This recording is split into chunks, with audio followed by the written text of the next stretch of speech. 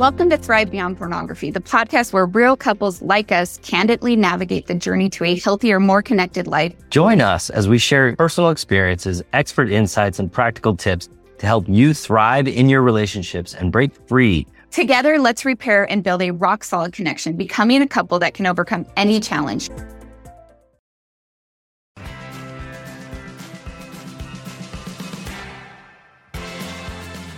I'm Zach. And I'm Darcy. We're an LDS couple who struggled with unwanted pornography in our marriage for many years. What was once our greatest struggle and something we thought would destroy us has become our greatest blessing and triumph. Our hope is that as you listen to our podcast each week, you'll be filled with hope and healing and realize that you too can thrive beyond pornography and create the marriage you have always desired. Welcome to Thrive Beyond Pornography. We're so glad you're here and we believe in you. Hey, my friends, welcome to Thrive Beyond Pornography. I'm your host, Zach Spafford. I am so excited to talk to you guys today. Darcy is busy taking care of kids, so she decided not to join this conversation, but I think it's one that you and I can have together without her. Just don't tell her that that I'm doing it without her. She'll be so disappointed. No. Hey, just an update on Briggs. He's fine. I think I told you guys last week that he went to the urgent care and that Darcy was taking care of him, but he is fine. Everything is good. He's as happy as can be. So thanks for all your thoughts and for thinking of us. If you were thinking about us, if you weren't thinking about us, I totally understand because sometimes I don't think about other people's problems either. So today I want to talk about what is pornography addiction. The idea behind it is it's an interesting idea, and I just want to kind of walk through some of my thoughts on it. I am not a clinician. I am not a psychologist.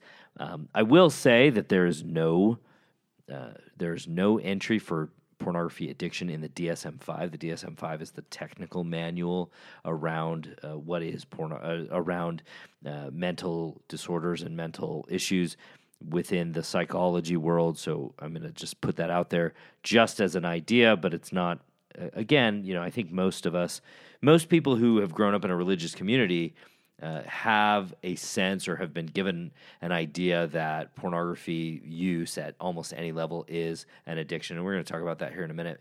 Most of the men and women that I've worked with, they've seen themselves at some level as an addict. And if that's not you, if you don't think of yourself as an addict, then you could probably just skip this entire episode, and that's totally fine.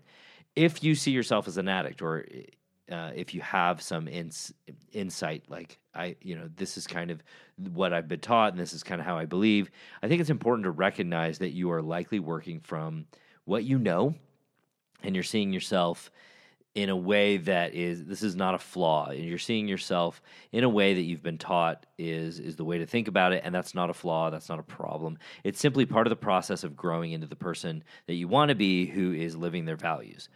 So when I was a young missionary living in Naples, I was serving there for probably like the last 6 months of my mission.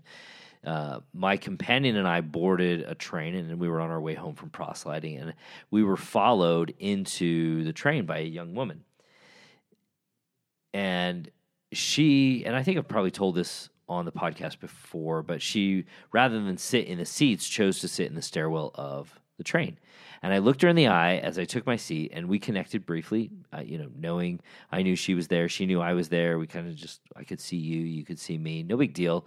And soon after that really brief interaction, she began to shoot herself up with heroin. And she didn't really care who saw what she was doing or what they thought. She just wanted her heroin fix. And I knew it was heroin because I had we didn't have as much internet back in those days, so I didn't see it there, but I had grown up on the north side of Chicago. I'd seen heroin. It's just kind of one of those things that happens in your life sometimes. And that was what was going on for her. Think about your experience with pornography. Think about maybe the last time that you had an encounter where you were viewing and someone interrupted you as you viewed it. And maybe this has never happened to you, so you can just think about what you would do if someone interrupted you while you were viewing pornography, what would you do? Would you, meet the eye of the other person, maybe hold up that one finger like, oh, please wait, and then just say, I'll be with you when I'm done. Give me a moment. I'm almost done here. This is my favorite part. Did you say any of those things, or did you stop immediately? And if you were in that situation, would you pretend like you were not watching porn or becoming aroused or any of that?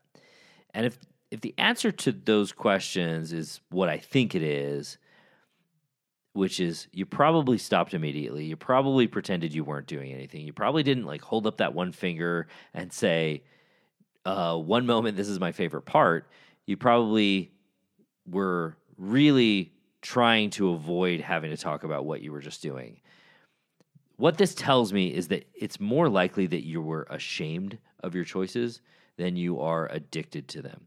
It's more likely that you're capable of stopping more so than you think you are because of, this kind of tells me you have that capacity to stop looking at porn if you have the right set of motivations, let's say.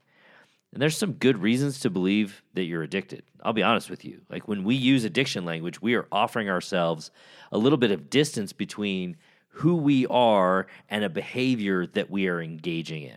So if I'm an addict, at least in part, I'm not responsible for this behavior. Like that, there's a part of me that is not responsible for this behavior because I am an addict. Being an addict means I'm powerless. So if you think about the 12-step process that you go through, part of that is saying and admitting I am powerless over this addiction and believing that. And if I'm powerless, then pornography has power over me. And if pornography has power over me, then when I choose pornography, something outside of me is at least in part responsible for this choice. That is my take on addiction or the addiction language around pornography. And I talk about this in my module on agency more in depth. But what I want you to see is that this idea that there is something outside of me or something that I'm powerless against has the capacity to make choices for me. I want you to see how that idea stacks up against what we just thought about, which is I actually can stop viewing pornography given the right motivation in the right moment. And here's the thing. Once we understand that pornography doesn't have power over us, but instead that we are choosing to view pornography as a way to maybe manage our discomfort or to get through boredom or whatever it is that you're choosing to view pornography for, we begin to more fully step into our responsibility and agency around this issue. So you can see these two things kind of stacked up against each other. Thinking I'm an addict, believing I'm an addict, or believing that I am addicted to pornography allows me, at least at some level, to claim victimhood and distance myself from this behavior. Whereas if I believe that I am 100% responsible for my choices and that pornography can't just walk into my house, chain me to a chair, start engaging in its activities, and then tell me to watch, then I don't have that distance anymore. And this doesn't mean, by the way, that we may not have a compulsive habit that we have set up and that we continue to follow as a result of some continued reinforcement of that habit. That may be the case. But there's a distinction here, and it's really important, and it's really simple. If I believe language and ideas that portray me as powerless or at some level a victim of something outside of me, then I'm less empowered to actually deal with that particular issue. So ask yourself, even if I'm an addict, let's just say for the sake of argument that you are an addict and that is an unassailable fact. Let's just take this road for just a moment. Does that change the fact that you no longer want porn in your life? Does it make it so that you somehow don't want to resolve this issue? Because if I'm an addict, then I'm powerless. And if the answer to that question is no, I still want to resolve this issue regardless of whether I'm labeling myself as an addict or not as an addict, What's the value in believing you're an addict? If you want to resolve this problem, this habit, whatever you want to call it, and you believe you're an addict, what's the value in believing that? If everything that I've just laid out is in any way valuable, what's the value in believing I'm an addict? And I don't think there is any, to be honest. And there are some really negative mental connotations to labeling things that in ways that aren't effective, but I want you to just think about that. On the flip side, if I believe that I have a habit, even a habit that I compulsively engage in, whenever I feel discomfort or whatever it is that I feel, how much more empowered do I feel about dealing with the problem? And how much more likely am I to own the process in terms of resolving this particular issue for myself? So I want to give you a little bit of background here because I think this is important. So in January of 2015, a guy named Josh Grubbs of Case Western University published a pretty powerful research paper showing that seeing oneself as a porn addict was predicted not by how much porn you engage in or view, but by the degree of religiosity or the degree of moral attitudes you have toward sex. So he found a direct correlation with the idea that the more I think porn is morally bad or against the value structure that I want to live, the more likely I am to view myself or perceive myself as an addict, regardless of how much porn I watch. So if I watch 1 minute of porn a year or 1 minute of porn a day, it doesn't matter how much porn I'm watching. I'm more likely to call myself a porn addict regardless. And then there's a follow-up study to that, which I think is really interesting, which is a demonstration that believing you're an addict or that you're addicted to porn actually causes pain and other psychological problems. Now, I want you to think about that and contrast that idea. If I believe I'm an addict and that causes me pain and psychological problems. By the way, I think there's a good reason why we think that that's valuable, right? Sometimes I think we think if I can just beat myself up hard enough, then I won't want to do this anymore. That's not really the case. It doesn't work that way, but that's what I think we believe at some level sometimes, or some people believe at some level. Now, contrast that idea, the idea that that believing myself as an addict actually causes pain and psychological problems, with the idea that when you show up at a 12-step meeting, you have to identify yourself as an addict in order to get on the road to recovery. And we know that people who feel bad, by the way, make worse decisions than those people who feel good. In fact, I was telling this to somebody the other day.